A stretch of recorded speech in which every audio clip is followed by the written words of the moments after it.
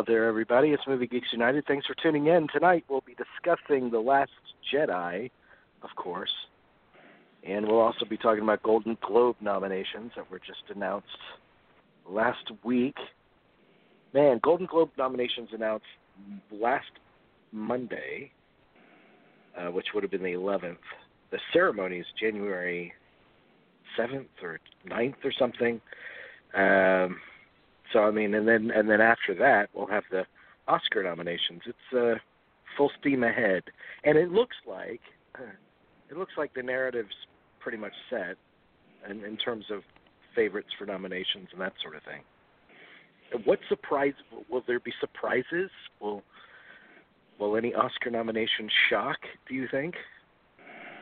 Oh, I don't know. I mean, it's yeah, surprise nominations are always tough. But I mean, I always wish that people, when they're making their nominations, would include more surprises, but like really kind of well thought out surprises.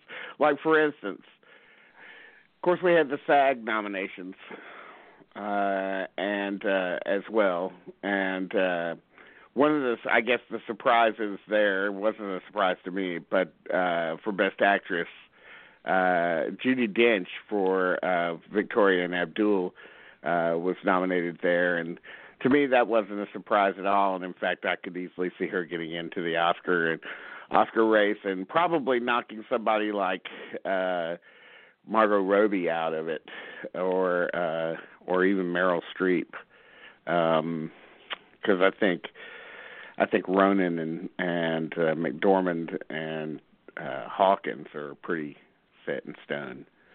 So, but so that's the kind of well thought out kind of surprise that I would expect. In Best Picture, I don't see a surprise. I mean, the thing is, they're all pulled from the same voting base, like all of these award shows. Certainly the SAG is. I mean, not the Golden Globes, which is, of course, the 90 or 100 or so, right. Foreign press people, so they're kind of weird. But, generally you're right. The Guild Awards, when they start coming around and everything, yes. Do you feel the fever, Jerry, the award season fever? Well, I have a question for you guys regarding the SAG Awards. What did Daniel Day-Lewis do wrong? I don't think the movie is well loved. I think people are just generally having problems with digesting all of Paul Thomas Anderson's work these days. Even Paul Thomas Anderson fans are having difficulties, it seems. But they all work better on second viewings, the later films. They all get better and better. I don't see what the... But they've only seen it once. If they're lucky to have seen it... That's a problem. That's a problem, though. Conclusion. The other problem is that he waits too late for his movies. That's true. He should really be. He's the kind of guy who needs to get into another. If he wants awards, at least he needs to get into another time frame where he's not constantly pushing himself up to Christmas or whatever, and not letting anybody see the movie until Christmas or whatever. Because that's not enough time. Him. We can't even we as part of the Atlanta Film Critics Circle, we weren't even able to look at the movie. I mean, some of us weren't, at least. So right, okay. So that was the big shock to me, though, when I saw the nominations for the SAG that he wasn't on there, because I would just think it's a given. This is as far as we know right now, this is the last performance. So I mean, but no one wants to vote on him just on that basis. I mean, and plus we don't even know, and we don't even know if it was his last performance. So, yeah, because the nominees, it's all about artistic merit. I think it's quite possible. I think it's quite possible that they release their nominees that they're like, oh shit, we missed Daniel Day-Lewis. That's I'm sure that's true. I bet he'll be in the running for the Oscar though, and I think so. I think more people will see it by then. And I bet the movie will be nominated at least for a screenplay and for art direction and costuming. Oh, I think those two are definitely. I would like to thank director because I just think he's a fantastic director, but he hasn't been able to get in that category, I guess, since There Will Be Blood or Yes. Okay, he didn't get it for The Master. I know he didn't get it for Inherent Vice. Yeah, he's not. You're right. He needs to work on maybe aiming for the summer, maybe, or late summer or something. Or October or something like that. Well, he did that with Remember, The Master came out in September. Remember That's true. The Master? That's true. It didn't help that movie. So. No, I mean, he could have released that. Anytime. I mean, it's a good movie actually, but I do like that movie. It's a very challenging movie, and that's probably why it didn't garner the love. I'm looking forward to seeing Phantom Thread. I see the trailer every damn movie that plays at the theater. They play the trailer for that. So at least in the Theaterama, you can tell like the oh no you can't because they don't put films together anymore. They just beam them through satellite. You used to be able to tell the taste of the projectionist, or based on the trailers that you see. Like there were some that were mandated. The studio said, okay, you got to put this on. But then the extra stuff, you could tell, like, oh, the projectionist is a real arty guy. That's true. That's true. That's been lost. Yeah. He should have called his movie Phantom Menace just to piss people off. Yeah. Hey, you know what? You know that Robert Mitchum quote, the famous Robert Mitchum quote. You know, you can't please everybody.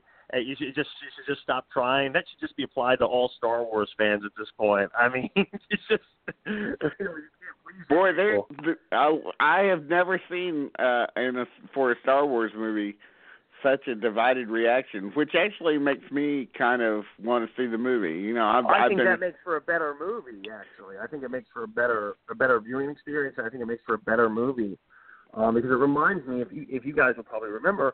The response to Empire was not universal love when that came out initially. You know, let's be very honest. Let's call, the prequels, everyone hated them. But Empire was not well received like the previous movie. Now, is that, you know, I've been having a Facebook argument with a guy, and he said the same thing. And my memory of Empire was that everybody loved it. I mean, everybody. I don't remember anybody saying anything negative about it at all. Well, I remember people. No, I remember the reviews. The reviews were actually rather mixed, if I'm not mistaken. But I do remember there were people who did not like it. But it's hard to say because, there was how should I say it was. I mean, not like this though, obviously, and not like the prequels. But there was some differing opinions. There was not the universal love. As the previous film, there was don't get me wrong. This one, the critics are overwhelmingly on its side, and the audience is not. That's what's weird. It's weird, but it's the audience. The casual moviegoer loves it. The hardcore Star Wars fan of a certain age does not like it. And I guess we should talk about that for a little bit there'll be no spoilers here. I don't want to spoil anything for anyone who hasn't seen it. I don't care. I think. Well, I know you don't care. I don't. And I don't care either. I'm just trying to be I've already been spoiled. I've already read the spoilers, so it doesn't matter to me. Well, yeah. I mean, the spoiler I keep telling people, Finn is really the product of Leia and Lando in between Empire and Jedi. They got it on. No, that's the spoiler I tell people. No, I think I see the problem with a certain, especially like the people. I think Rian Johnson went a couple steps further than J.J. Abrams. I think he made a movie specifically for the Star Wars fan who didn't like the prequel trilogy. I really do believe that. Just in the mannerisms of and the reason I say that is because Luke's arc, Luke's whole mentality is he's come to hate the Jedi. He has obviously the same knowledge we have. When you watch the prequel trilogy, I don't know if it was Lucas's intent or not, but you really walk away at the end of that trilogy, even the end of the first film, what was so great about these people? They take kids away from their parents. They're very arrogant. They're very, they're all these things that we would associate with villains, They're not particularly nice, and they're not particularly bright or wise, for that matter. You know, you really wonder what is so great about these people. Luke came to the same conclusion, it turns out, after 30 years. I'm sure the fans don't like that. I mean, But it's cool. I also think with young fans, I'm talking about fans in their early 30s, I'm noticing, late 20s, they're like, well, why? He wasn't like that at the end of Return of the Jedi. Well, of course not. You age. People age, and usually they change. He's not going to be the same person he is at the end of Return of the Jedi. Now, is he? I mean, that's what. And that's just it. Because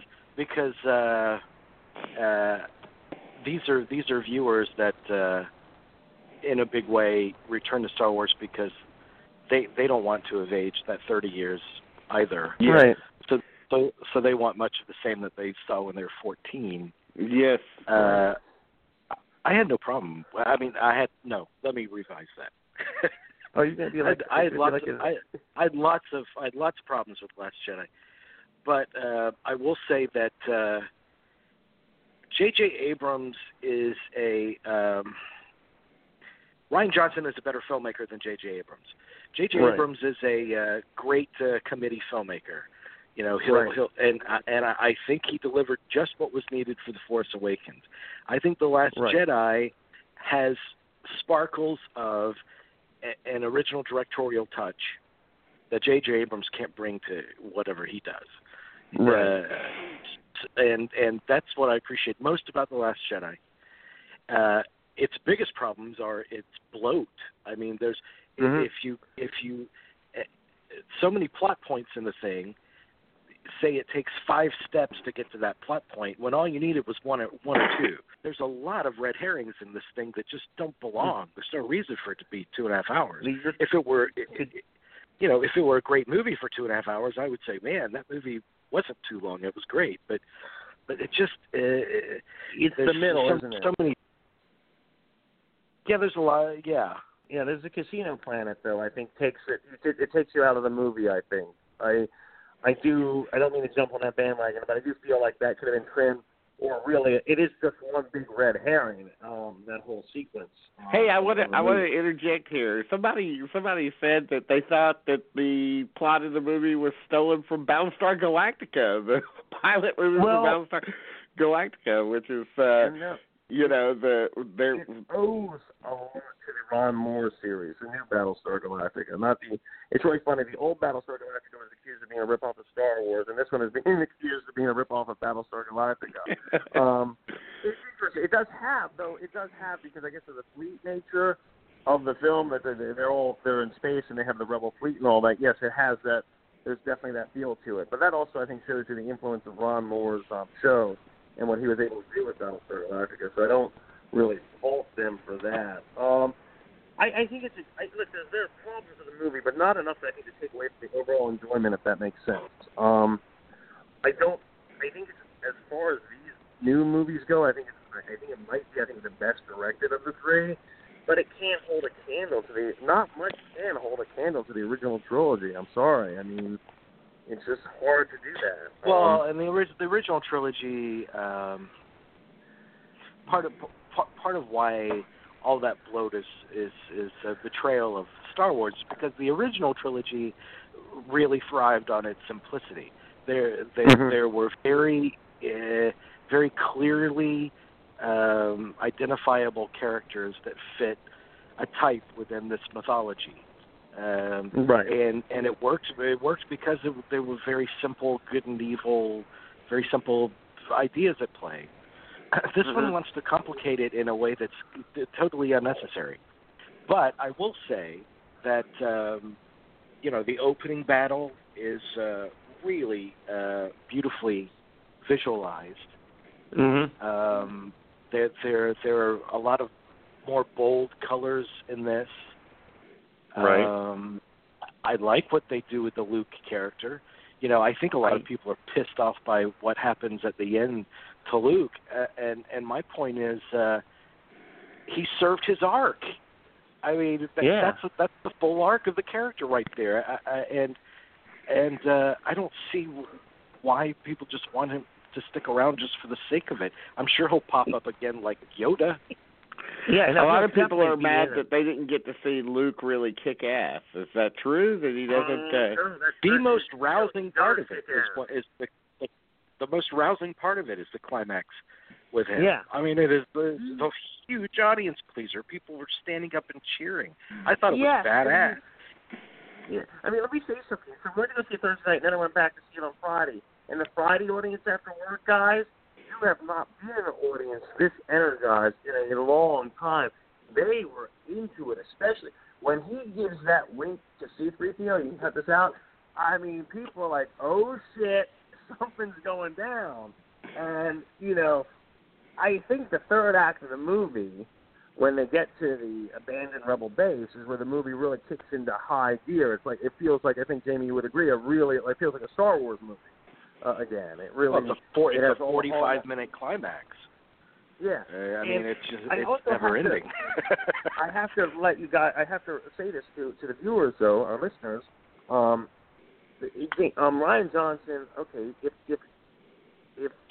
George Lucas is a student of Kurosawa, and especially this has echoes of Kurosawa too, as Rashomon. But there's another film, samurai film, that people need to be made aware of, and this is to prepare for this film, Rian Johnson watched Hideo Gosha's Three Outlaw Samurai, and I would keep that in mind while watching this movie. And I do see the influence of it, especially towards the end, and also the things in the Snook's throne room. It definitely has that touch to it. So that's something to keep in mind too. This is more Gosha than Kurosawa, but. There's that too. I understand what people are saying. I understand that. But guys, that your fan theories, and I'm speaking to whoever they don't make good movies. They really don't, and it's so predictable. Do you really just want your fan theory? Lucasfilm told you what they call it as a fan theories. They got rid of the expanded universe books, for crying out loud. I mean, they just got rid of that. So I think people want to come in and want. It's like how a lot of us are with the prequels, sequels. We wanted. This isn't how we envision this. It's sort of the same thing, I guess. Do you think that the weird. endless? Here's a question though. Do you think that the endless, speculation, in between the movies, you got 2 years of online speculation and so forth. Do you think that hurts the movies? Yeah. I do, because I think it's really funny though. We have a very entitled generation, very much like the main villain of the movie, very spoiled, entitled kid. So it goes in some unexpected places, and there's some stuff in it that's very uncharacteristic for a Star Wars movie. I mean, I hate to say this, but you could tell that this Star Wars is more influenced by the Marvel movies than any other, because they're owned by the same corporation. First of all, secondly, because there is a lot of humor in the movie, and most of the humor lands. I mean, most of the humor it works. Yeah. But from the very start, some of it doesn't, right? No, but not to an embarrassing degree. I mean, if 9 out of 10 jokes land, then that's a success. Okay. But the Benicio del Toro character is it's weird, but that doesn't belong because that doesn't go anywhere. I was thinking, man, wouldn't it be a great idea to put Lando Calrissian in that part and try to find a way for him to have gotten them in there? I agree. That's a great point. That's my problem. That middle part of the movie, it just doesn't feel like it belongs.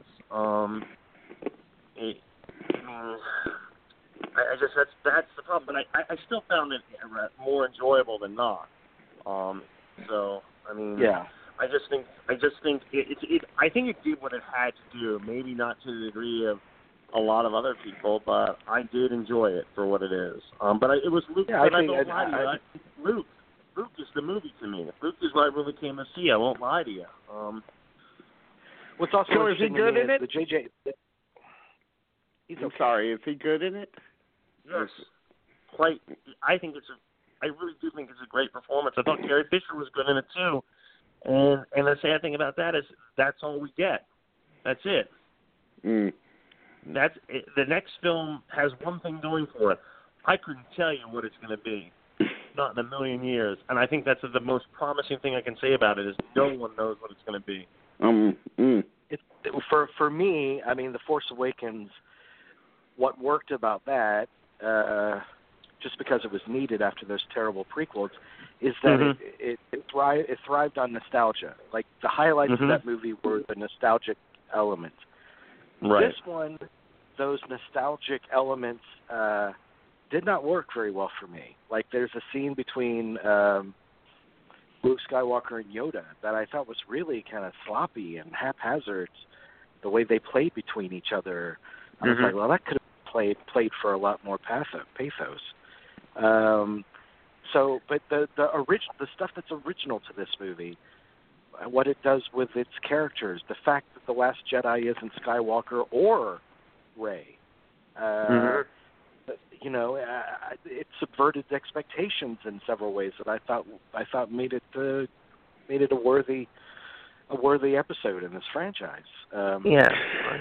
Some have also said that this movie begins and ends in basically the same place, so no real forward momentum is really made outside of the Luke character. You know, and what happens there. It's what we talked about, I guess, at the end of when we were talking about The Force Awakens, kind of. How just the resistance or whatever, it keeps getting smaller and smaller. That would be the one difference, I guess. And I find that a very interesting thing. But the way it develops is there's a whole new generation that are coming up. I mean, that's what the last shot of the movie means. Right. And the arc of Adam Driver's character takes a really unexpected turn, where that's going to go places that are interesting. I've never thought I'd say this about a Star Wars movie. It has the best kill out of any Star Wars movie. Okay, interesting. I know what you're talking about. I'll be looking for that one. I mean, it sounds like something like we're talking about a Rambo. I don't expect to say that for Star Wars. But. No, of course not. One detail that I've learned about that really makes me roll my eyes, and I'm kind of looking forward to seeing it, is there's a moment where Princess Leia is flying through space. Right. Yeah. Okay. You have to see it to believe All right. Yeah, well, I mean, it's a little wacky, but I'm not watching a Frederick Wiseman movie. I mean, it's Star Wars. Yeah, but there are some rules. I mean, this is something we've never seen in a Star Wars movie before. But isn't that okay, though? Can I ask? You know, the last film is criticized for, you know, the nostalgia for basically tracing over the original Star Wars and everything. Right. This one tries to be something different, and it's getting criticized for that. So it does go back to the whole Mitchum thing. You can't please anybody, so stop trying. I mean, and here's another thing too. I guess this is the first one that doesn't have a Death Star, right? So how does that work out? How does that work out for it? Because you know, I was waiting for this, you know, and it might be that people are reacting in a sort of cognitively dissonant kind of way, where they're like, wait, something's wrong here. There's no Death Star. It's weird. I didn't think once about the Death Star. I didn't miss the Death Star at all. It's basically a standoff. I mean, it's basically the Rebel Army is waiting for the Resistance to run out of fuel, so they can blast them into infinity and get rid of them. Right. That's what it is. It's a space standoff. That's one subplot, and then the other is Luke and Rey on the island, and they engage a lot more in what the Force is in conversation, and they kind of set the stage for what Leia ends up doing in space and what Luke does at the end of it, where they expanded the power of the Force and what it means and how you attain it. You know, I had no problem. I'm not. That's so unbelievable. I've never said that in a Star Wars movie. Right. Yeah. Well, here's another complaint that I've read about. Uh-oh. That you know how Luke had to really train to be a Jedi. Actually had to go away and train, and here's Rey, and she's just an instant master. Well, she doesn't train film, at all. She was that in the other film. No, she doesn't really train, but she already there's. Oh God, how do I say this? So she really I actually think it's a relief that. Can we talk about spoilers in front of you, Dean? Is that all right? Yeah, no problem. I mean, okay, can I? You know, go ahead. Her parents are. Her parents, I think, they're no one we know. They're as Adam Driver tells us, they were nobodies. They're junk traders who traded her in for drinking money. Essentially, that's the exact thing. And I think that's actually really that goes against the whole Star Wars thing. And also, good. She's not a Skywalker. She's not a Kenobi's granddaughter. I personally like that. I thought that was. Yes, I like that too. Because not everybody's brother and sister should be fucking each other in this space opera. I agree. I thought it was like a nice change up. Yeah, it is. Nice. It is, and we don't need any more, you know, Luke, I'm your father moments or whatever. I mean, that's it worked. We're all looking for that stuff now, anyway. Yeah, but here's the thing. It's so nice because all these fan theories are like, guys, if you included this in it, I would roll my eyes. The whole idea that she's Ben Kenobi's granddaughter, really? We got to bring him back into this? Did you hear the other theory? Oh, she's really Palpatine's daughter. I didn't know he was getting busy with the ladies. I had no idea. These fan theories were so ridiculous. You just and you wanted this in your movie? Didn't you want to be surprised? Wouldn't it be nice to be surprised again? I mean, that's what I don't. It's really, and I think that's what it is. I think there's a how should I say it? A small group in the hardcore fan community is so outraged every time the movie. You can't please them, and you have to ask. You have to be like Francois Truffaut, and at the end of Closing Encounters of the Third Kind when he goes to Richard Dreyfuss. Well, what more do you want? I mean, they want to write it. They want to write it, and it would suck. It would be the worst thing ever made. Maybe one day, you know, I think maybe one day, and maybe this will happen, that Disney will put up some kind of big contest to get some people, some super fans in to actually consult on the screenplay. Or to, not to write it, I don't think they would ever do that, but to consult on it. What's character development? What do you mean, what's my character motivation? What's motivation? I don't have any motivation. I'm in my mom's basement. I got a bowl or my bong water. I mean, what do you mean? That stuff, I didn't understand the salt turning red. Maybe because I'm not a chemist, but the visual of that was really like stunning that, at the end of it. That should be in your review, and I quoted, I'm not a chemist, but I like that. That's good. Well, but me personally, it is. I mean, I've heard that too about it. I've heard that the look of it also is very, very much, you know, a kind of a nod to Empire Strikes Back as well. Mm-hmm. A little darker, like blacker, I guess. Not, you know, just with the characters too. Yeah. Which I'm sorry. There is a streak of racism going on too among some of the fans that don't like. They think that Star Wars is playing the diversity for diversity's sake, which the Asian character in the film that is Finn's sidekick throughout the film, she's a really endearing character. I like her a lot. Yeah, but she's getting some negative reviews. What is it, Rose? Is that her name? Yeah, Rose. Yeah. Yeah, and they just don't like the fact that there's a woman in charge and stuff. They some of them don't, you know. Some of them don't embrace all that at all. It is people show their true colors during this franchise. It seems. I mean, when they don't like it, they literally let their true colors come out. And you know what? I mean, Carrie Fisher's dead, but they can bring back Princess Leia for the next one. They can just like do some CGI and Kathleen Turner, and we're there. It's fine. But can I just say a part that really made me smile, just like I thought was funny, was how Adam Driver gets when he sees the Millennium Falcon, and he's like, "Shoot that piece of junk down."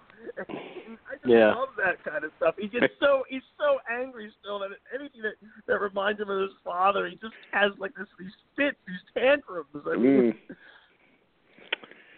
Well, I'll be I'll be watching it. You should see it. You should check it out. But I'm going to check it out, I'm going to wait 2 or 3 weeks at least, because I don't want to see it with a bunch of cheerleaders in the audience. I mean, the last time that I saw a Star Wars movie, it was a critic screening. There were only about 30 people there, maybe 35, and half of them had, these are critics now, had lightsabers in their hands and stuff. And I was like, ah. Are you sure they weren't happy to see you, Dean? Are you sure they weren't happy to see you? But I was like, boy. I just want to see it with 3 or 4 old people in the audience, at 12 o'clock on a Wednesday. You want to see it when the picket line stops. You want to see when the picket line stops. It was so fun. It was so fun to watch it with people that were really into it, though. It was a good time. I'll let them have their good time. I'll just stay off of it to the side and just appreciate the movie for what it is. Well, there's so much more to see before then, though. There's so much other things to see.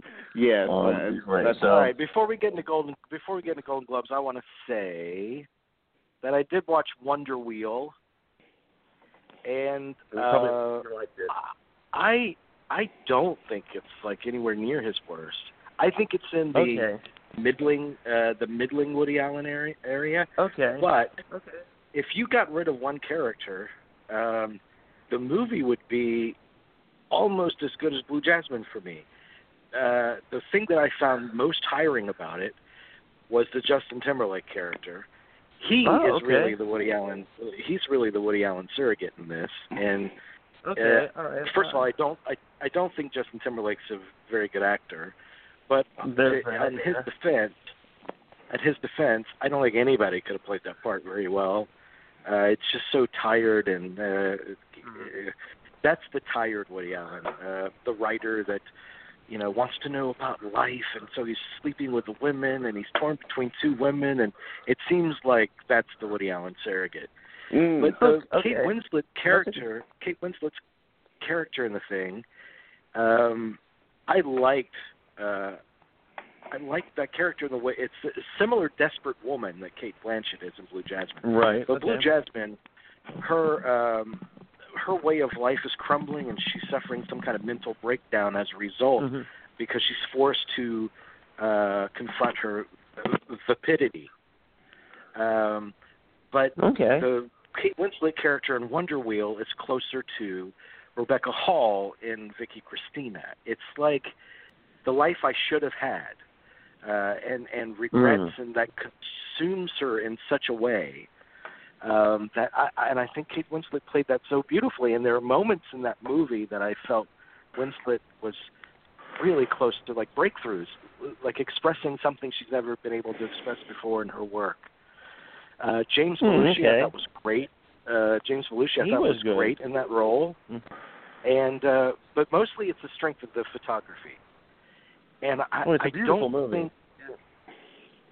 I don't think people are giving enough credit for the photography, because I guess the movie's awash in sea blue and amber, and you could say that it's motivated by the carnival colors outside, but not really. I mean, it's done in a very impressionistic way, so that depending on the temperature of any particular scene, they'll draw the lights from the really hot orange, and they'll draw it down to deep blue, and they'll draw it up again. I mean, it's very impressionistically done, and I thought incredibly bold, and such an achievement unto itself.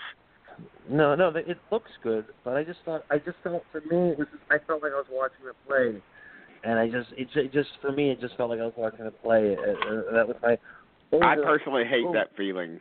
I think in terms of the photography and the way some of the scenes are played, I think what he's going for is Douglas Sirk, and I don't hear anybody talking about Douglas Sirk in relation to this movie. Mm-hmm. But, it doesn't conform to Douglas Sirk, locales, I guess.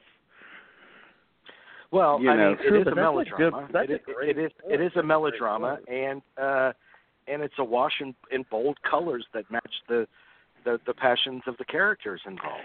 Yeah, no, I get that part of it, but it doesn't take place in New England in the autumn or anything. So it's like that's a Sirk kind of place to be. So, but yeah, I get what you're saying. Well, yeah, I might go see that one tomorrow. Who knows? But I saw the Disaster Artist. I wanted to mention this, and I really, really dug it most of the way through. Of course, James Franco is brilliant in it. He really made me laugh. I was not expecting to respond to the sweetness of the character. And I really did, but I was disappointed that in the middle, and I understand why they did this, when he finally gets on set, he turns into an asshole that's not very likable. And so for me, some of the laughs go out of it. Now, I know a lot of people think that this might be the funniest part of the movie because it directly relates to the movie The Room more. But I was taken out of the movie. These are some of the things that brought it down a notch for me.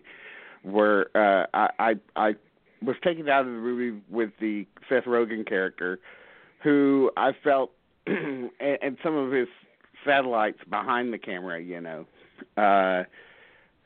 who I felt was pointing out the problems in the making of the movie, or pointing out the jokes, if you will, a little too much. Like, well, don't you want to do it a different way? You don't want to do it like that. You just shot yourself, or why are you moving now? I just don't. I could not buy that someone who is being paid by Tommy Wiseau would step in and actually mess with anything that he wanted to be done. So I didn't feel that was realistic. I don't feel like it's a common practice, even in the worst of lowest rated sort of B movies being made today, for people behind the camera to question the director and his wants, or her wants. I just don't think that they do that. I think that they do the job that they were paid to do, and they do it to the best of their ability. So now I would say that maybe behind the scenes they would have conversations like, I don't think this is going so well, or whatever, which they have a little bit of that in the movie. But so I couldn't. That kept the Rogen character and a couple of others kept pulling me out of it a little bit. And also, I could not buy the whole ending with the premiere showing of The Room, and everybody reacting halfway through the movie like, this isn't going so well. And then by the end of it, like, cheering. Like, how come movies can never get, and I'm talking about movies like as diverse as, I'm just thinking of one right now, but, one that I love is Sullivan's Travels.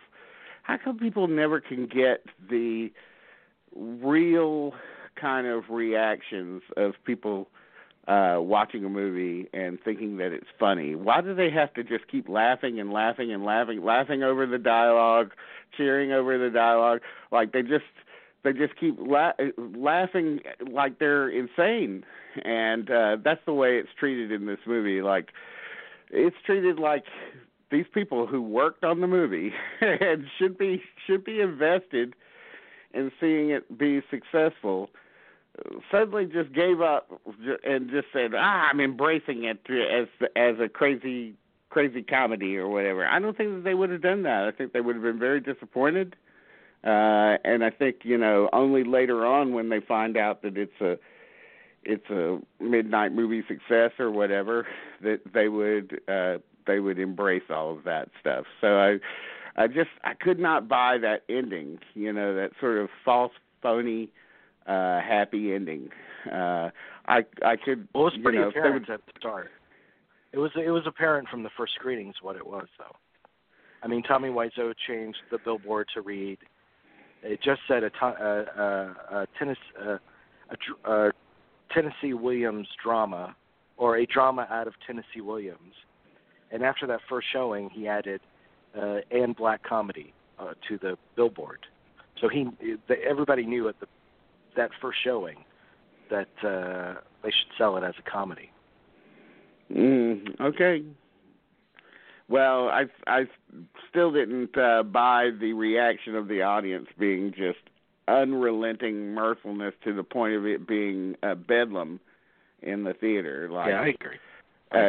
That was overkill. And if they would have done it with a little bit more of a subtler hand, I could buy that. But the funniest part is that when he added and a black comedy to the billboard, he kept a Tennessee Williams drama. He wasn't going to let go of that. Yeah, that is funny. But the reason to see it is James Franco, and I like his brother Dave. Dave looks so much like James. The movie starts off on Dave's face as he's playing and waiting for Godot. And I thought, what? I was momentarily confused. I was like, is that James Franco there? Like, so it was a little confusing at the very, very beginning. But I thought their relationship was very good. And the two biggest laughs for me is that moment where he comes in to see Dave Franco's mother, and she questions him, and she says, "How old are you?" He says, "Oh, I'm 19." Yeah. He goes, "Oh yeah, and I'm a 14-year-old girl." And he goes, "Oh, happy birthday!" The funniest. Oh my God, that's a great line. And then the biggest laugh for me in the movie is that scene with him in the audition where he's where they ask him to drop the accent, and it just gets worse. Oh my God, he is fantastic. He might be my choice for best actor of the year, I think. Yeah, I mean, it's a shame that the movie is a comedy because the establishment isn't going to share your enthusiasm, I don't think. But they should. It's a transformative performance, no matter what genre it is. I think he's the lock for a best actor nomination, though. He's a lock. So, but I'm happy for it, and I thought the screenplay was good and everything.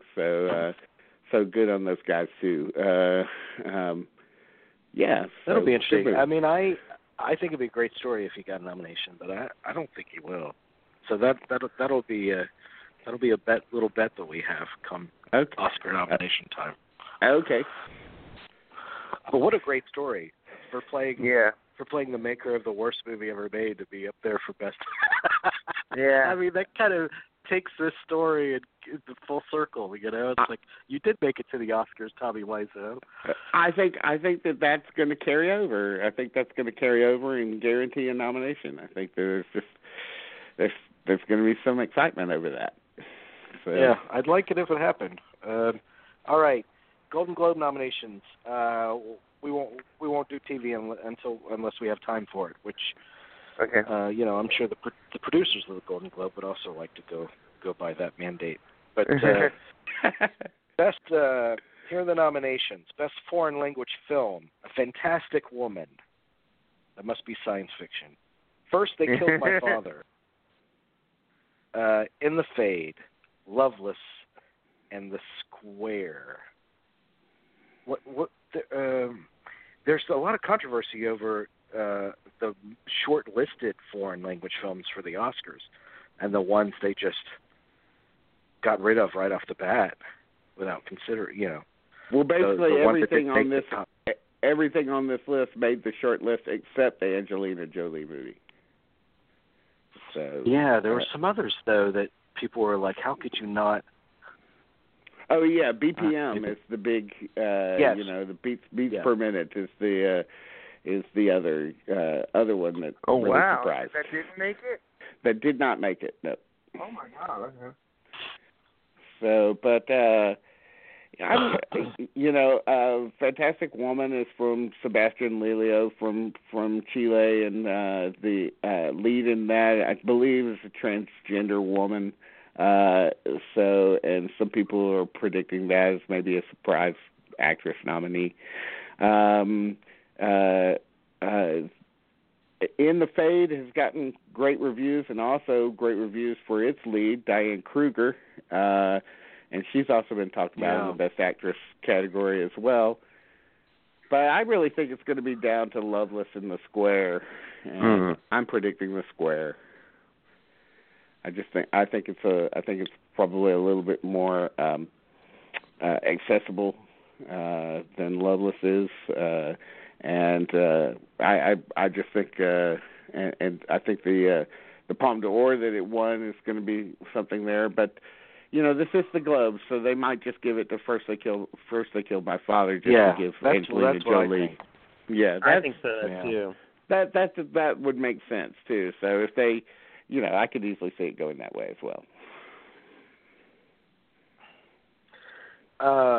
What is I even started to watch it last week. There's a foreign language film that's really getting a lot of acclaim this year about a woman with a large family that decides to live on her own. She's middle-aged. It's from Tehran, or God, I can't remember the name of it. It's on a lot of top 10 lists, end of the year list though. Yeah, that one I don't recognize right offhand. Best Motion Picture Animated, Coco. Okay, let's move on. Yeah, we can just move on from that. But the other nominees are The Boss Baby and The Breadwinner and Ferdinand and Loving Vincent. But we can just go on because it's going to be Coco. I would like to see Ferdinand.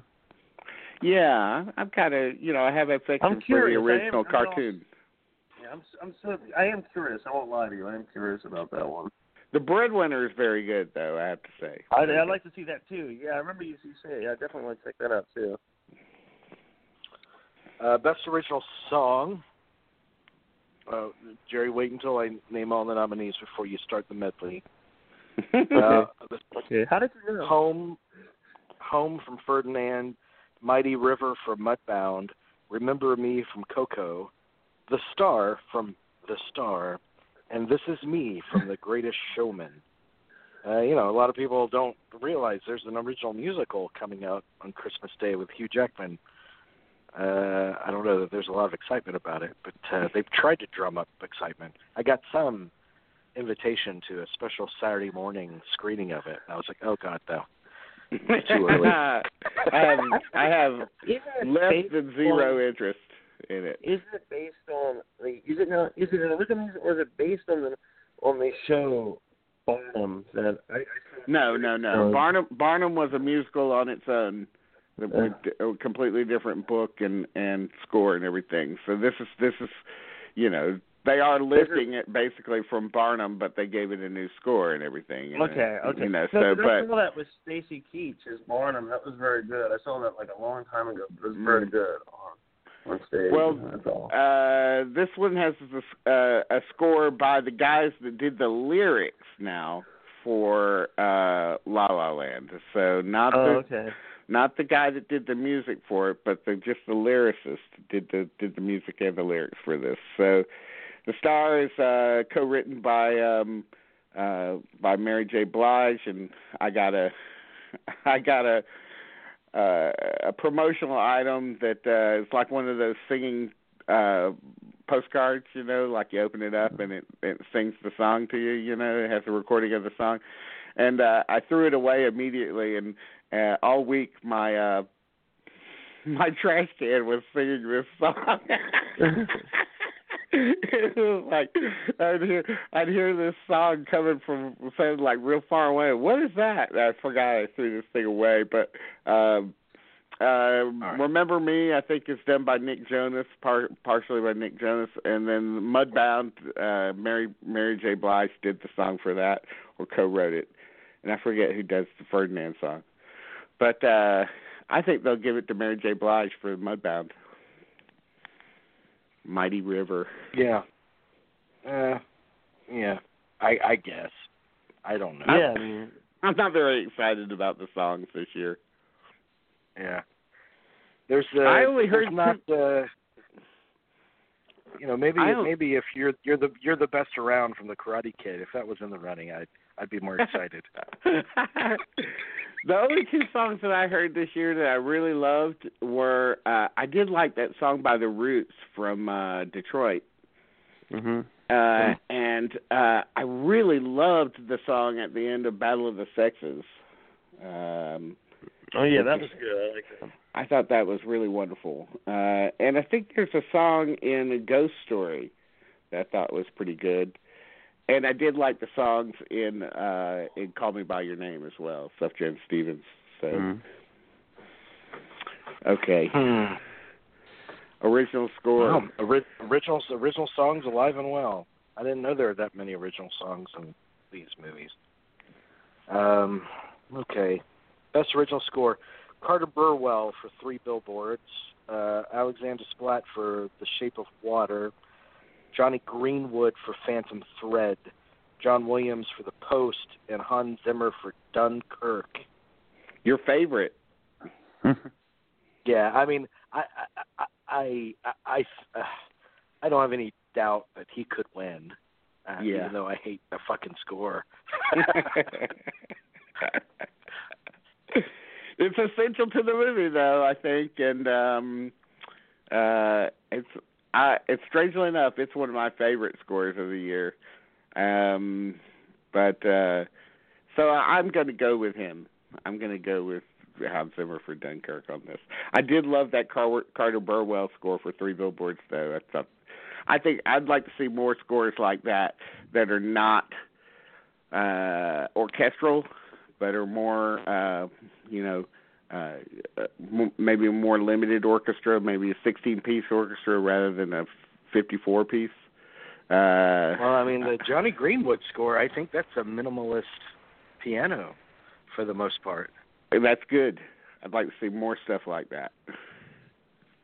Those are actually usually my favorite scores are the piano stuff. I mean, that's why my favorite Williams score is Excellent Tourist, and that's piano and very little orchestra, but which is unusual for him. By the way, The Last Jedi as well. I mean, John Williams still has it. I mean, that's some rousing music that he gives The Last Jedi, I thought. That'll probably make it into the Oscar race rather than The Post, which I cannot remember the Post score at all. I don't even remember a moment where I said, wow, what a great theme. Never happened. Yeah. Best screenplay, motion picture. Well, what other screenplays are there? Well, thanks to TV. Well, that's a teleplay, right? I don't know what they call it, but Guillermo del Toro and Vanessa Taylor for The Shape of Water. Also co-written by that Shape Between Us guy, the Space Between Us guy. Which I have some reportage to do on that to report on in just a minute. We're in this category, so go ahead. Okay, well, The Shape of Water is not taken from that piece. Apparently, at my request, Jeff Wells went and talked to Guillermo del Toro about it. He happened to run into him at an event, and he asked him about it. He says he had not seen it yet, but that the next morning he watched it. He said that he and his co-writer had started working on The Shape of Water in 2012, and they have the Fox has the necessary paperwork to prove it, and so I take Guillermo del Toro at his word. However, I do think that means that this guy who made this short film, The Space Between Us, did some stealing of his own. Somebody is stealing from somebody. So if we don't believe that Guillermo del Toro is, then we have to believe that the other guy is. And so I don't know, I don't know if he By got the way, an early script or something. After Jeffrey Wells posted that, Guillermo del Toro, he followed us on Twitter, and then he unfollowed us within like 3 minutes. Oh. But no. But I got the notification on my tablet. Guillermo del Toro followed you, and I was like, what? So this is investigating us. Uh-huh. Okay. Screenplay nomination. Shape of Water, then Greta Gerwig for Lady Bird, then Liz Hannah and Josh Singer for The Post, Martin McDonagh for Three Billboards, Aaron Sorkin for Molly's Game. They can't let an Aaron Sorkin go by. To me, this has to be between Gerwig and McDonagh. But I'm going by quality. That's not necessarily what we get in the Globes, yeah. In the Globes. So I have to kind of put myself in their weird mindset. So I'm just going to go out on a limb and say they're going to give it to Aaron Sorkin just because they love stars.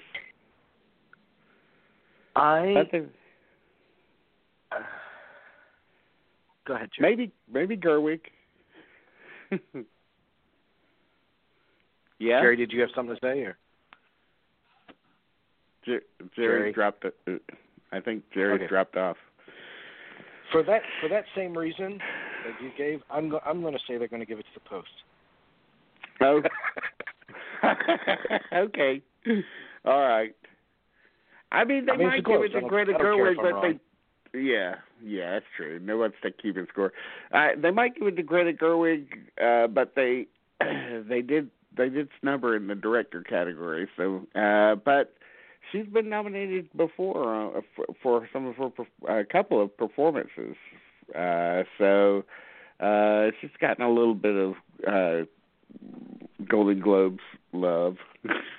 Sounds weird to say it that way, but I'm just saying this because it will give them a chance to go up to the podium and make the political statement about the press, and this is the Hollywood Foreign Press voting for this. Yeah, that's well reasoned. Yeah, maybe you're right. I'll change my. Okay, I'll go with you. You changed my mind. The Post. I agree. Oh my God, that's never changed happened my mind. Before. Yeah, I'm making a note to pull this clip. Okay, Best Supporting Actor Performance.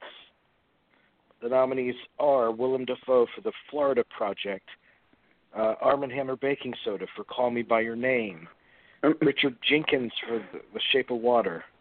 He is related. He is related to them, right? The baking soda family, right? I think he is. Yeah, that's something else. Yeah.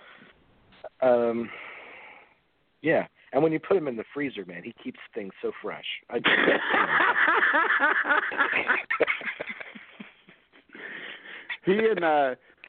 He and Balthazar Getty should get together and have some discussions.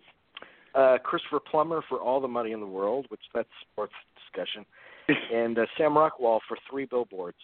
Now, I mean, we talked about a couple of weeks ago that in the end, this race is between Willem Dafoe and Sam Rockwell. Or it seems to be, even though there's a lot of pushback on both movies, have vocal dissension. But I think a supporting performance can escape that.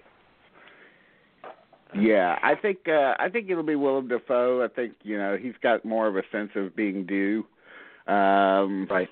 It's not necessarily the normal kind of showy best supporting actor Oscar winner. He seems very real in it, and those kind of performances don't necessarily win Oscars. But I think in this case it'll happen for him, and there's pushback on Sam Rockwell just because of the character, I guess, the sort of redemption of the character. A lot of people can't buy that. Well, he's not fully redeemed. And by the way, we don't see him do a lot.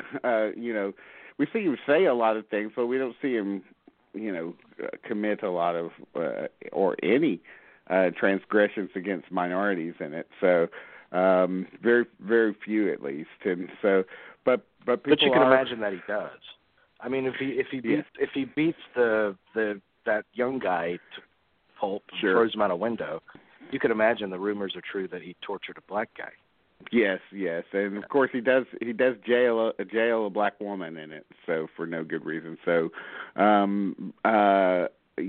So I don't. You know what? I heard this podcast where they talked about Three Billboards. Joe Eisenberg, great supporter of the show, he sent me the link to it because he said, "Man, your opinion on Three Billboards is so outside what these people are saying." And I listened to it where they said it was just, they thought it was kind of a gross, dumbfounding, racist movie. But I did listen to them, and I thought, man, it's so telling that I did not see that at all in it. But there are elements like how Woody Harrelson is so accepting of keeping him on. Like, oh, he's a good guy, he's just misunderstood, or that. What I admired about the movie is that it, even the most deplorable characters, it looked behind what was the basis of their behavior, which was essentially they're just fucking miserable in their lives. Mm-hmm. And I, quite frankly, think the vast majority of racists are miserable fucks.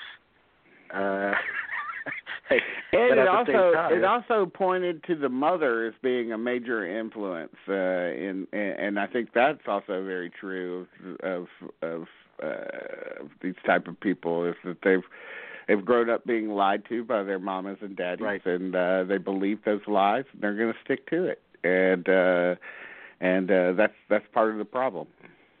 So. And by the end, by making a little effort towards doing the right thing, it is suggested that he is in the process of freeing himself from that albatross of violence and aggression and discrimination and all of that. But it doesn't do it in an easy way. I mean, he's not completely transformed. It's a process, man. Mm. It sees the humanity in all the characters. It sees the potential for humanity in all the characters too, which I think is equally important. Mm. As for Christopher Plummer being chosen, I kind of saw this coming. They first of all, the Hollywood Foreign Press were the first people to see the movie, and I don't even think it was finished. So they were probably thrilled, that they got to see it first, and just the narrative behind Christopher Plummer's performance being, of course, replacing Kevin Spacey's, and so and he's well loved too, and boy, I think that also not only did Ridley Scott do an amazing thing in replacing Spacey, he did the movie a service because Spacey's makeup was just terrible. I mean, It just looked so phony. I would have wanted to change it immediately just on that basis alone. And maybe, who knows, maybe Ridley Scott said, well, that's a good reason. That's also a good reason to go back and redo it, because that stuff just doesn't work. Plummer, he's a real old man. He's an 80-year-old guy. They should have gotten an 80-year-old guy to play the role. So anyway. But if they kept Kevin Spacey, he probably would have scored a nomination too. Probably. However, I mean, Ridley Scott. Ridley Scott is a real hero here, but welcome back, Jerry. I'm sorry, dude. I just like, I'm exhausted. You gotta forgive me. I've had a long day. You gotta forgive me. I'm sorry if I did anything That's all bad. right. No, you didn't. Ridley Scott, I could see them saying, let's nominate him because this is a Herculean feat he pulled off here. Which really was. And his attitude is, yeah, fuck it, do it. Let's do it. You know, he's so rah-rah at 80 years old. Amazing. Yes. Yeah. He is amazing. And he's probably used to, you know, this is a director that did commercials for many, many years before he broke into movies. So he's used to working under pressure. Yeah. So. Yeah. Best performance by an actor, musical or comedy.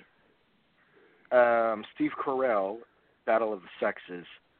Ansel Elgort, Baby Driver. Is that the lead? Is that the He's the guy, lead, yes. the actual driver? Yeah. He's the baby driver. Oh, God, yeah, that's right. Was he harmed during the making of that movie? What now? Was he harmed during the making of that movie? I don't know. No, I'm sorry. No. I'm sorry, that was in poor taste. I'm sorry. Yeah. I'm sure Edgar Wright's like, God, Mr. Plummer, can we recast Kevin Spacey after the fact and have you and Baby Driver? Like, people love that movie. I'm wondering what the legacy of that movie will be with Spacey in it now. Yeah, I know. It's some people are calling it the last Kevin Spacey movie. Could be. I mean, it could be the last one that sees release. Mm-hmm. James Franco, The Disaster Artist. Hugh Jackman, The Greatest Showman, and Daniel Kaluuya for Get Out. Well, you know, it's going to be between Franco and Kaluuya, and Kaluuya is really gating in the race for Best Actor because he got the SAG nomination too. A lot of people, you know, some people are kind of surprised by it, I guess. I'm not. I always knew that Get Out, you know, was going to be a major player at the end of the year, and it doesn't surprise. You know, I knew it was going to be a Best Picture nominee once I saw it. You know, at least it was going to be in the discussion, and with that, you've got to predict at least one acting nomination, and his performance is probably the one out of that whole cast. I mean, I really like Lil Ray Howery in it too. I wish he was being talked about more for supporting consideration, but it's a largely comedic performance there. But you know, it's funny. Through Jeffrey Wells, I learned something interesting about the movie from the editor of Get Out. That apparently Jordan Peele filmed all of the scenes in three different ways. One way as a dark comedy, in another way as a horror movie, and in another way as a thriller. And wow. And they actually sort of discovered the rhythm of the movie in the editing room through those various takes. So that might explain the sort of very strange kind of mixture that the movie has, with comedy and horror. I love a director that doesn't know what he wants. So in that category, it's going to be James Franco, right? Absolutely, I think. Oh, I think so, yeah. Yep. Best performance by an actor. That'll keep his name, you know, in the Oscar conversation. So, okay. Best performance by an actor in a drama. Timothée Chalamet for Call Me By Your Name. Daniel Day-Lewis for Phantom Thread. Tom Hanks, The Post. Gary Oldman for Darkest Hour. You can't negotiate with a python when your head is in his mouth. And Denzel Washington, Roman J. Israel. I love that Roman J. Israel Denzel Washington has gotten a nomination in the Globes and at SAG, which I don't think anybody should be surprised by that. As we've said on the show, it's one of his better performances. He really tries something different, and no one should be surprised by this at all, even if the movie has been, not amazing at the box office or whatever. And consequently, also, I feel like Gary Oldman's chances are dimming for Best Actor. I mean, it still might happen. It seems like a good traditional kind of Best Actor kind of thing. And it's he hasn't had very many kind words to say about the Golden Globes in the past, which is kind of surprising that he's in the mix. But they couldn't ignore it, and but I feel like things are dimming for him. In some ways. It's so weird. I mean, I guess career is a story of it's not the right time kind of thing. And I could easily see him picking up an honorary before he, in the absence of winning any acting awards at the Oscars. Mm-hmm. Yeah, I mean, in this race, though, I don't know. I think I don't know. He might very well pull it out, or they. Okay, it's between.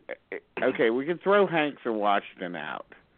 So it's really between Day-Lewis, Oldman, and Chalamet. Three different kind of narratives. Oldman is due. Daniel Day-Lewis last movie.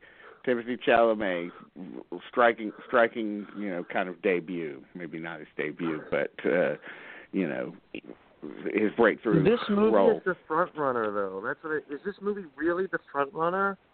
What? Call Me by Your Name? Yeah. No.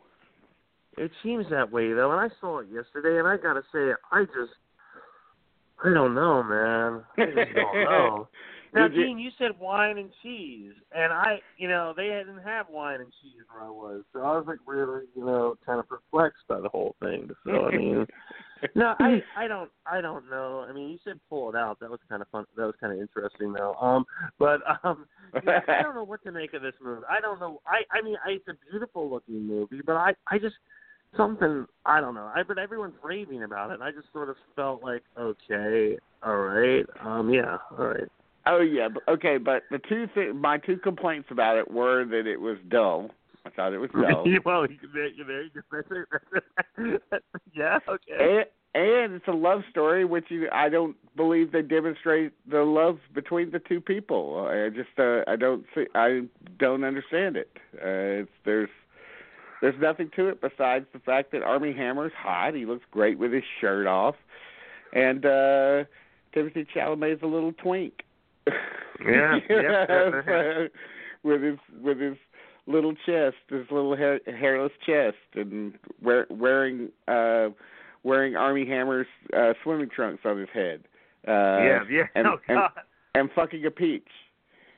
Is that something that's going to be taught in film school from here on out, or what? I mean, we've had two major kind of sexual scenes this year with fruit involved. We've had the peach in Call Me by Your Name, and we've had the pineapple in Girls Trip, where Tiffany Haddish demonstrates a oral sex routine by using a pineapple. Wow! I have to now check out Girls Trip. Okay. And then we had the cupcakes and Tony Erdman, whenever that was. A year yeah. ago. Oh yes. I think that was kind of an inspiration for some people. I think, but yeah. And then of course we're the food activists. You have the SPCA. We're the food activists for the Humane Society. Yes. And the pie that was fucked in American Pie. That was. Yeah, there you go. But yeah, so so I don't know. Best actor. I guess I'm going to go with Gary Oldman. I think I will too. I think I'm going to go with that too. I mean. But yeah, I don't know. It doesn't feel exciting. Okay, no. actor. And plus, I get so agitated hearing him talk. He stammers worse than anyone I've ever heard. Really? He is the stammeriest actor. Jeez. Huh. That's interesting. It's kind of a surprise. Yeah, listen to an interview of his again and pay attention to it and he'll say things like 3 times. I think, just say you think and move on with your sentence. Yeah. It's agitating. Best performance by an actress in a supporting role: Mary J. Blige for Mudbound, Hong Chow for Downsizing, which she's gotten a lot of praise. That's the one element of that movie that feels like a great discovery for a lot of people. Allison Janney for I, Tonya, Laurie Metcalf for Lady Bird, and Octavia Spencer for The Shape of Water. Laurie Metcalf, right down the line. I think so. I'd have to agree with that. I am excited to see Downsizing for Hong Chow. You know, I love those. I love it in a movie. You know that feeling like when you're watching a movie that's not so impressive, but then somebody shows up in the movie and it really makes you perk up, and you don't know why, but you can easily chalk it down to the power of their performance. You know, you're just like, oh shit, this is a good performance. I'm sitting forward finally. And that's what I'm going to expect from Hong Chow in that film, because it just seems like it's that type of performance. You know, it's like appearing in a movie that's not winning people over entirely. So, but it's Laurie Metcalf's year. Yeah. And if you remember, I mean, it's a good movie. With Sideways, everybody was talking about how Sandra Oh was a major discovery from Sideways. Best performance by an actress in a motion picture, musical, or comedy: Judi Dench, Victoria and Abdul. Helen Mirren, The Leisure Seeker. Man, I've been getting a lot of emails about that movie. She and Donald Sutherland in that movie. Margot Robbie for I. Yeah, go ahead. Margot Robbie for I, Tonya. Jesus. Oh, it's so hard to navigate without seeing each other. Sorry, guys, but yeah, the heart. I was just surprised that Helen Mirren was, and you know, The Leisure Seeker popped up. It was a movie I didn't even know was coming out this year, so that was all a big surprise to me. Yeah. Are you done? Yes, I'm done. Yeah, okay, sorry. That's all right. Margot Robbie for I, Tonya, Saoirse Ronan for Lady Bird, and Emma Stone for Battle of the Sexes. It's got to be Saoirse. Yeah. Yeah. But this is the Globes. But I think I think so. Okay. Victoria, by the way, can I before you move on, can I say Victoria and Abdul as a musical or comedy is, you know, another strange strange inclusion in comedy. True. Yeah. I don't find it to be a comedy. But they do sing a lot of songs in it. So I mean, come on. There's a whole Ebony and Ivory number that they do together. This is true. No, don't send me letters. Don't send me emails, guys out there. Best performance by an actress in a motion picture drama: Jessica Chastain for Molly's Game, Sally Hawkins for The Shape of Water, Frances McDormand for 3 Billboards, Meryl Streep for The Post, Michelle Williams for All the Money in the World. I think this love for All the Money in the World is exclusive to the Globes. I don't think it'll carry over, personally. You can't always tell until you see the movie, so, but who knows? But so you're saying that the Oscar voters watch these movies? I think they're watched in some ways, but sometimes. I wouldn't rule out Michelle Williams just for there's something. I think she's due, but I mean, I wouldn't rule that out. I mean, not for this so much. This is I just wouldn't rule her out because she has a large following. So just a thought. But who are we thinking here? For me, I think it's between McDormand and Streep. Streep for the same reasons that we said about the Post earlier, that they'll love seeing the speech and everything, and right. And yeah, she's got like 10 Golden Globes already, but so what's an 11th? Who cares? So, but I'm still gonna pull for Frances McDormand. I'd go with that, definitely. Yeah, I do think it's Frances McDormand to lose. Best Director Motion Picture, Guillermo. God, why do I always have? I know how to pronounce it. Guillermo del Toro, The Shape of Water. Martin McDonagh, 3 Billboards. Christopher Nolan for Overkill. Oh no, Dunkirk. Ridley Scott for All the Money in the World, and Steven Spielberg for The Post. Yeah, this is This Man. is hard. This is difficult. This one's difficult. It is the Globes, so who knows? They might give it to Ridley Scott. They might. It could be. True. I don't feel overly confident about any of the other 4, really. But it just feels like, they always pull out some kind of surprise. Like, what? Can't believe that. They gave it to the... So I'm going to go with Ridley Scott, just to no guts, no glory kind of thing. Just. You know what? If The Post wins Best Picture there, then they'll give it to Spielberg. If Spielberg wins Best Director, then you know that The Post will probably win Best Picture at the Globes. Yes. Outside of that, I'm tempted to agree with you, Dean. I think they could, as a gesture for what he did, going above and beyond the Call of Duty, I think they might give it to Ridley Scott. Definitely, it's the story of the year in terms of a director. Yeah. Yeah. And I think McDonagh's seen mostly as a writer. I think people look upon him more as a writer than a director. Whether that's valid or not. I mean, obviously it's not valid because he directed the damn thing. But, and did it very well, I think, for the most part. Yeah.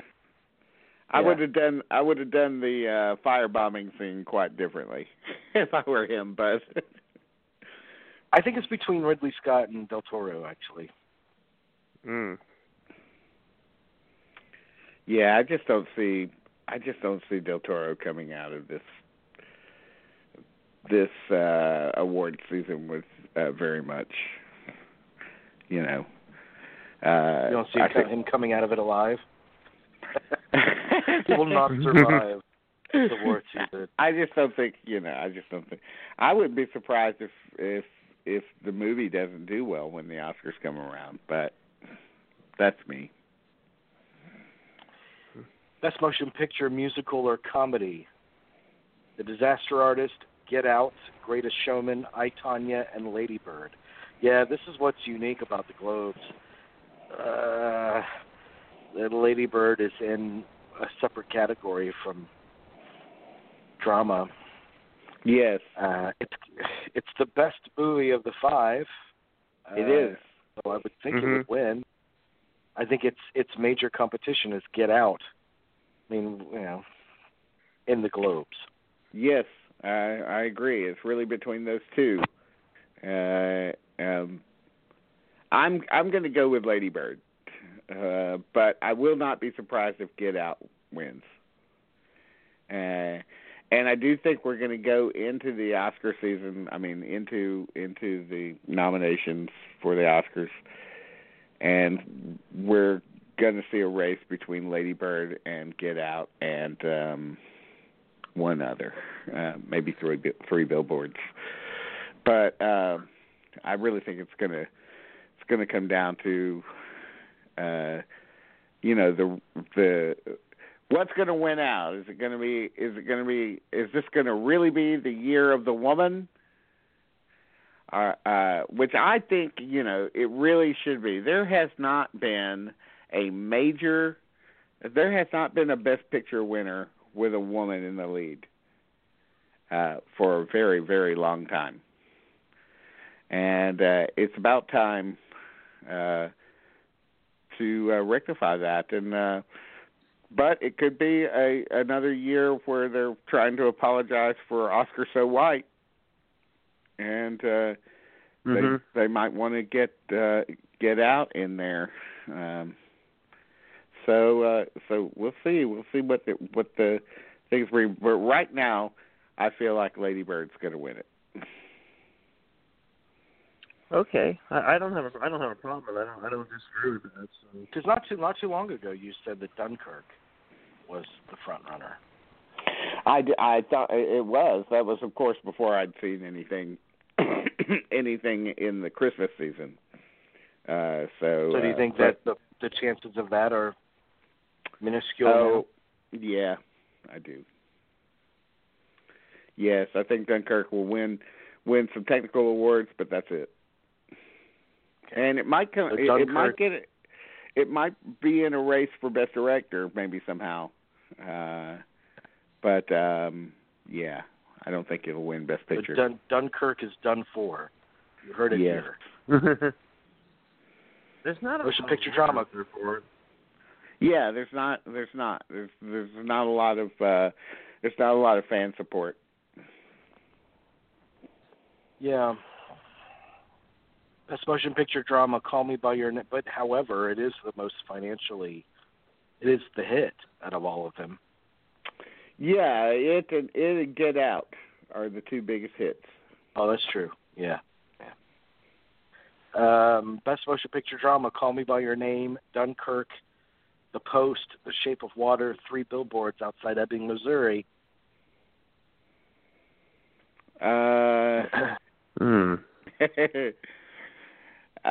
Well, okay, so The Post gets 6 nominations. Three Billboards gets 6 nominations. Right. So it's really between those two, I think. And if that's the case, then I think The Post will win. I think so too. Which, if that's the case, I think Spielberg might be the winner, but for director. But it could be The Post, man, for the Globes. Yeah, it could be. I think so. Yeah.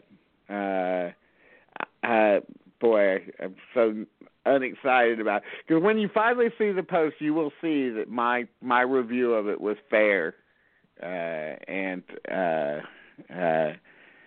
it's not overwhelmingly great, but that happens. Not overwhelmingly great movies win Golden Globes all the time. So right, true. So. Do we want to do TV, or do we want to? No. Like a real quick TV thing. Well, just for TV, I think it's going to be, Handmaid's Tale. I don't know what's going to win the comedy. Big Little Lies.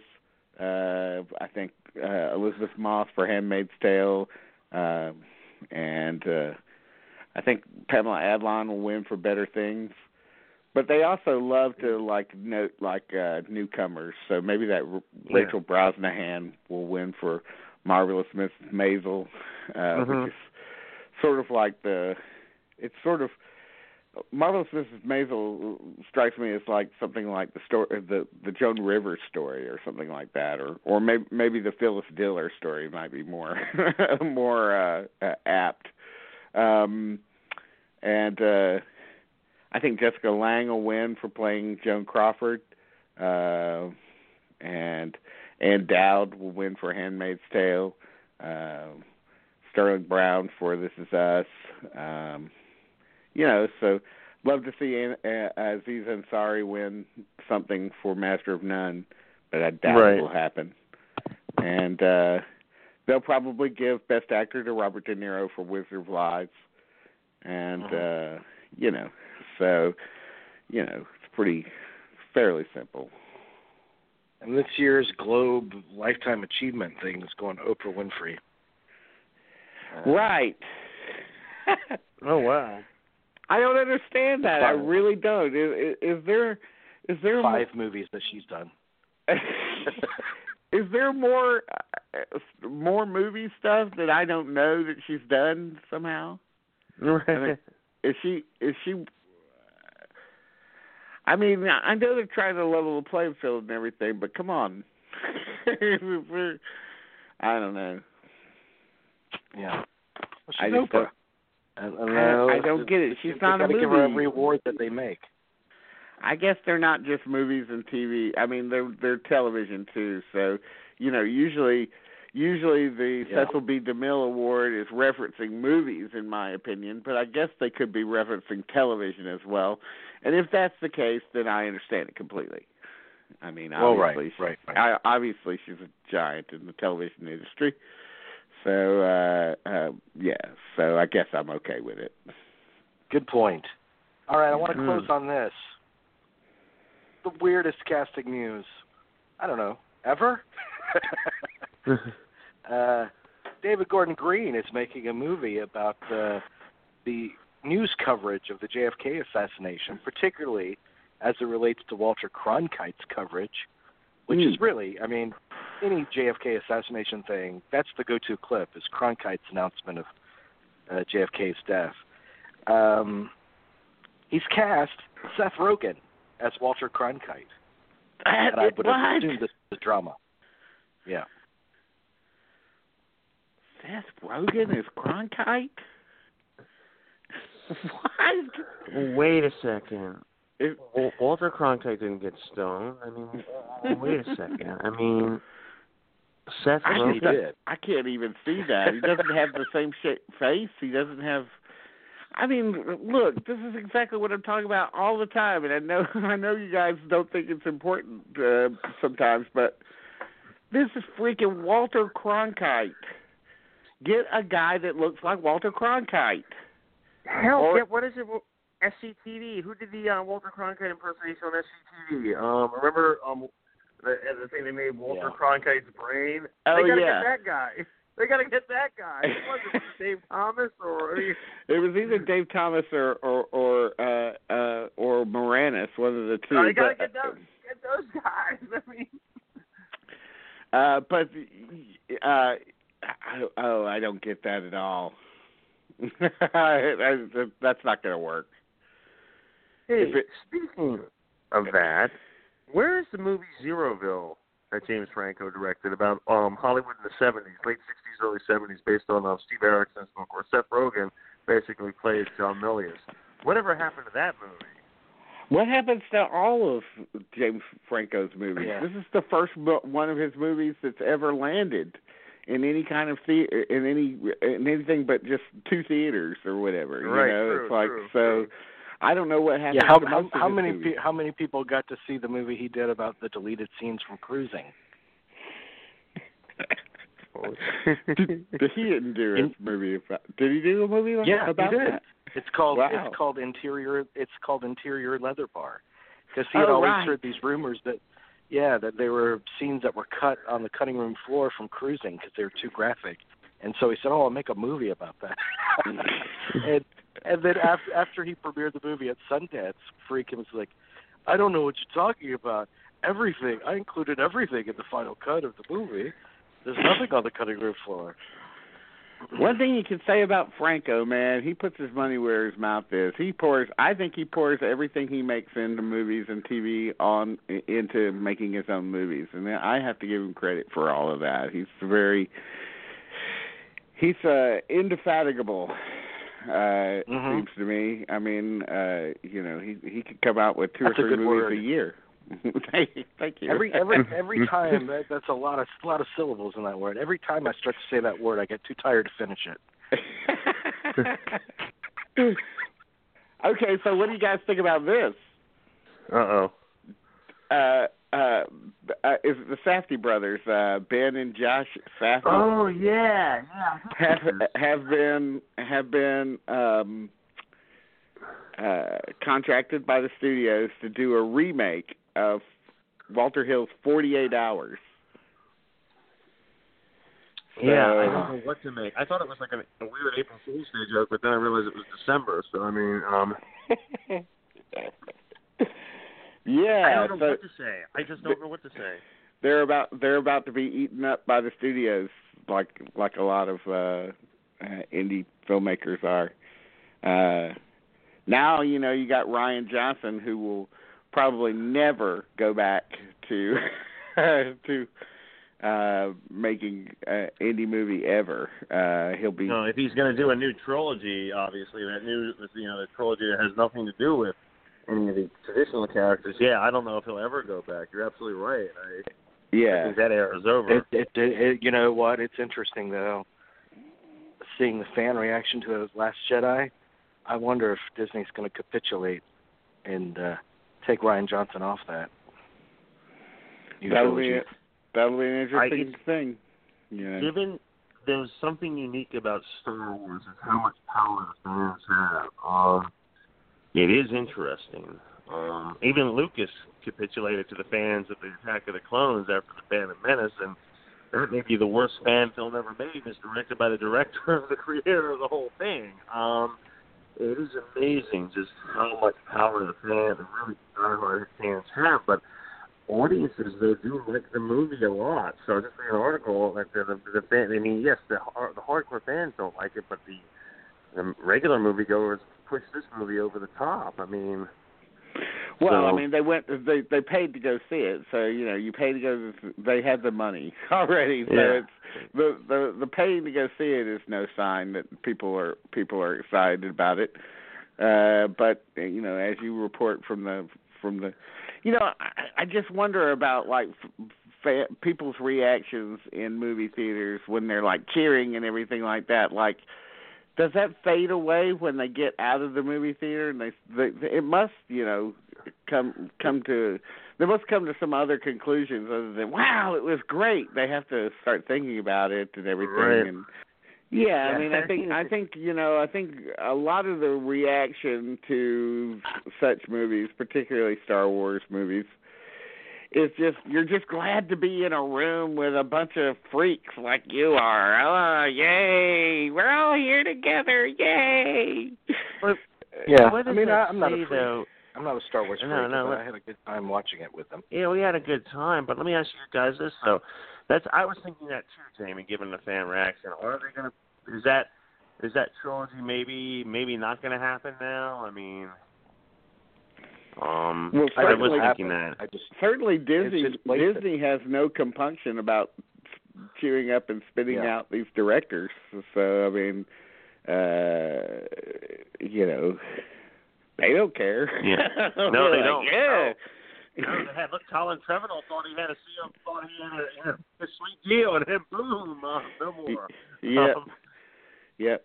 So now he's back to doing indie movies. Safety not guaranteed. Part 2. All right, everybody out there, Merry Christmas. Merry Christmas, Happy New Year. Oh yes, let's wish our fans Merry Christmas, and I guess this is our last show of the year. We'll be taking a 2-week break and come back like in January with more stuff. I guess our top 10 show will happen sometime in the middle of January, and so have a great Christmas, everybody. Chris and Graham and Jason Mitchell and Stephen Rigg, Jason Furlong, Elizabeth Gray, Dallas Norville. I'm just going to let you go on. Dallas Norville. If you're actually going to list all of our listeners. You're really getting everyone under Sean and the whole gang. And Cindy. Roland. Look at it. Do you remember the magic mirror and romper room. You know, I see Cindy and Willie, and yeah. So anyway, we wish everybody a three-legged dog. Yes. Well, we wish everybody a Merry Christmas. Yeah. Yes. Thank you, everyone. Have a great Christmas and a great New Year, and we'll see you in 2018.